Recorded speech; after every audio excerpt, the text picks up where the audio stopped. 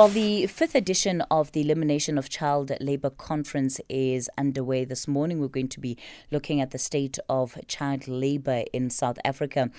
Last year's report titled 2022 Findings on the Worst Form of Child Labour revealed that South African children have been exploited to some of the worst forms of child labour. They include sexual exploitation and forced begging. Steve Miller, Chief Executive Officer of Save the Children South Africa, joins me for more. Steve, good morning to you. Thank you for your time this morning.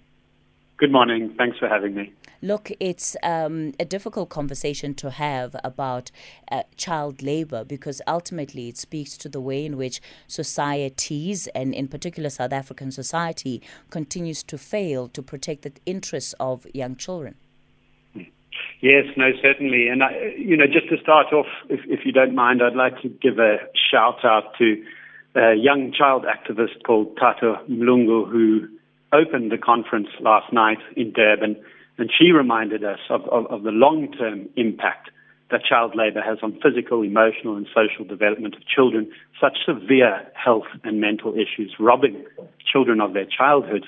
So, yeah, and she underlined, and this is perhaps what we can talk about, how every child has a right to thrive and develop to their full potential, and we need a holistic approach to tackling child labour. That means moving beyond just reacting when we see it to actually putting prevention measures in place. Let's talk about the definitions here, because I think it's also important to understand when we are talking about child labour, what is encompassed in that?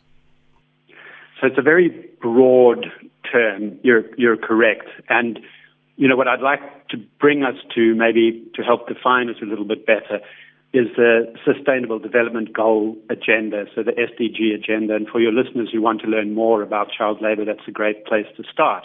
As well, there is a goal, a global goal committed to by international society to end child labour in all its forms. So it's very highly exploitative forms that you were talking about in your opening, to forms that simply take children out of school and rob them of that opportunity to thrive. That goal to end child labour is by 2025. And I need to tell you, and we all know what COVID has done for children. It's had really negative effects. In 2021, we had the International Year for the Elimination of Child Labour, and we had that because for the first time in 20 years, we are starting to see an increase in child labour again. We now have about 160 million children in different forms of child labour around the world, 600,000 of which we believe in South Africa, but we don't have the latest data. So this global conference that's happening now in Durban, everybody should be paying attention to it. We should all be striving to understand what this issue is about and seeing how we can all help to address it. Of course, when you look at a country like South Africa with its massive inequalities, when we look at what is happening in urban areas versus what we see in rural areas, are there particular forms of child labour that are distinct between, these different ways of life or even of living? Yeah. Look, I'll preface that by stating that in South Africa, we do have a strong legal framework. That's generally something that we do really well in our country. But what we don't have is a great surveillance system. So it's very difficult for us to monitor issues that affect child-headed households, issues to do with child trafficking. We have a lack of investment in children across the board, and I'm talking about building those child protection systems that would stop child labour from happening in the first place. We have a lack of technical expertise in critical positions, and we haven't done enough to really have meaningful child participation. So child labour, it does affect all our provinces. There's a few where you see it more because, as you mentioned, it's very much not a rural phenomenon, but it's much higher for this issue in rural areas as it is to urban areas, particularly farming and fisheries and the entertainment industry. And we've seen these stress factors exacerbated by COVID of higher poverty levels. So over the last 2 years, we have seen tremendous amount of children slip into poverty, below the upper band and the lower band poverty rate. We're seeing children out of school in South Africa. We now have, according to the latest data, around 750,000 children who should be in school who are not, and that should be deeply concerning to all of us because that is a rarely vulnerable population there. And of course, as you mentioned, we still have unemployment, some of our highest levels we've ever seen, and we continue to live in one of the most unequal societies in the world. So we are ripe, if you look at all of that, the stress factors are there. We are ripe for an increase in child labor in South Africa. You spoke about what happens in rural areas. And again, the findings of this report is that we are seeing an increase in, or resurgence rather, in child labor again. And I wonder if it has to do with understandings amongst communities about the roles and the functions that children play in families and even in the community. Because if you look at rural areas, farming, fishing communities, the practice of children being sent to either tend to the goats or to the sheep or whatever the case might be, that is seen as part of part of life for a child. You're socializing this child. You're giving them the responsibilities. You're giving them the tools that they need to be able to survive in future. Yeah. So I think your question sort of answers itself in many ways, because it's all about, from a child rights perspective, it's all about the best interests of the child. That should always come first.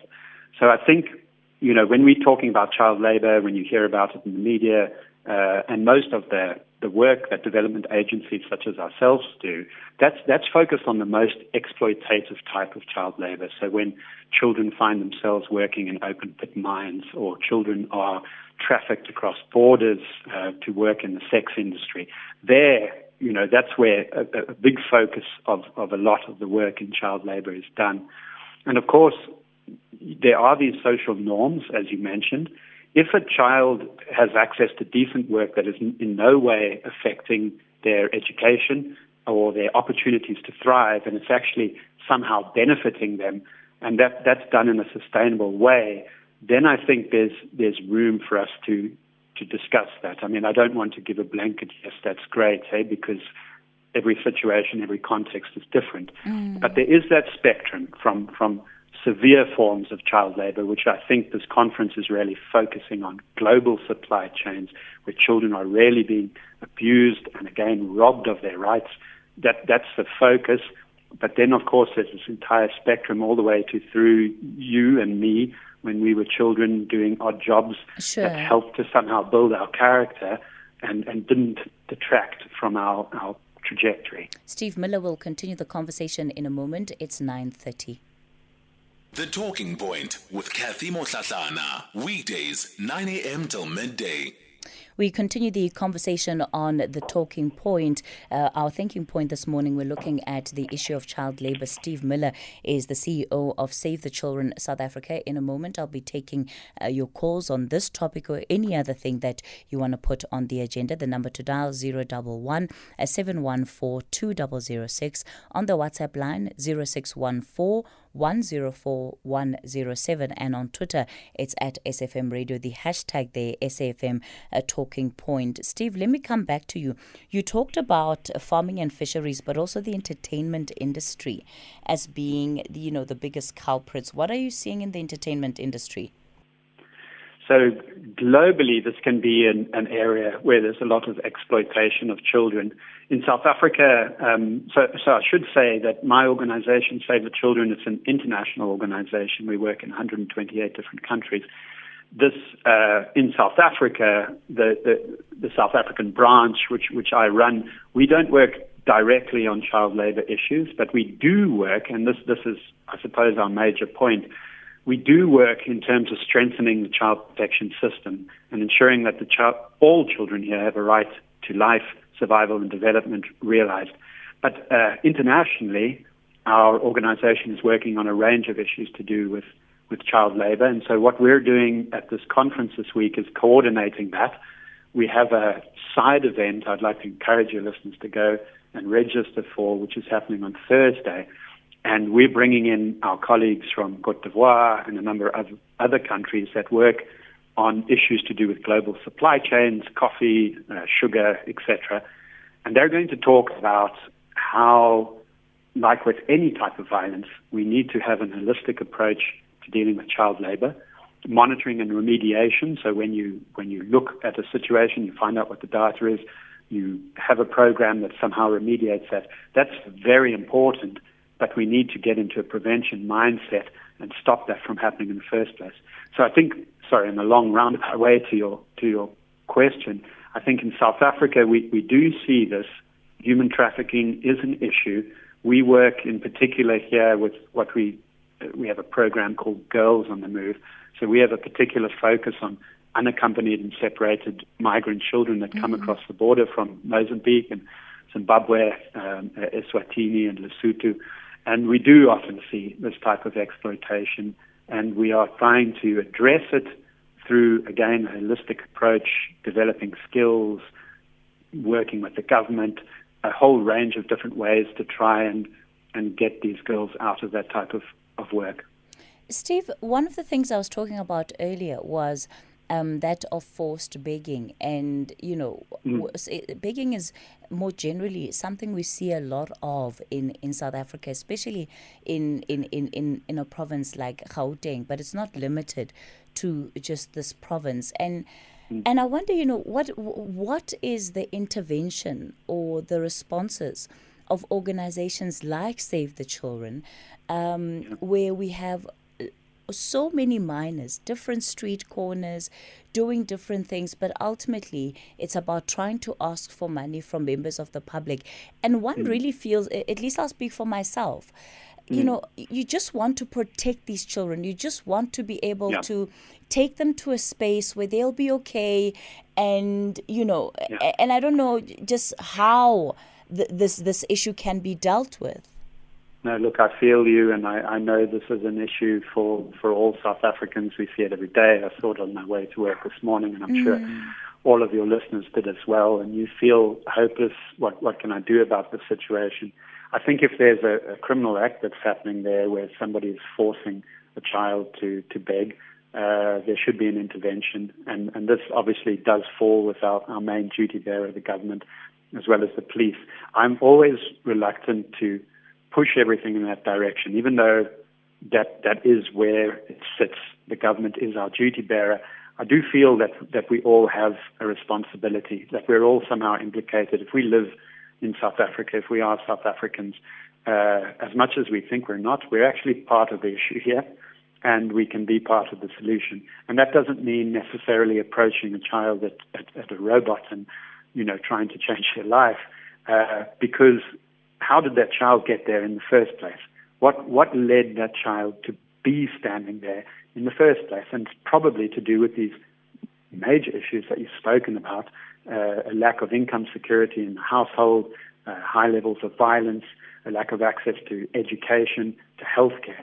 And so, like everything, and this is the unfortunate truth, but like everything, there's no silver bullet, and we do need to put in the work across the board to make sure that children don't end up standing there.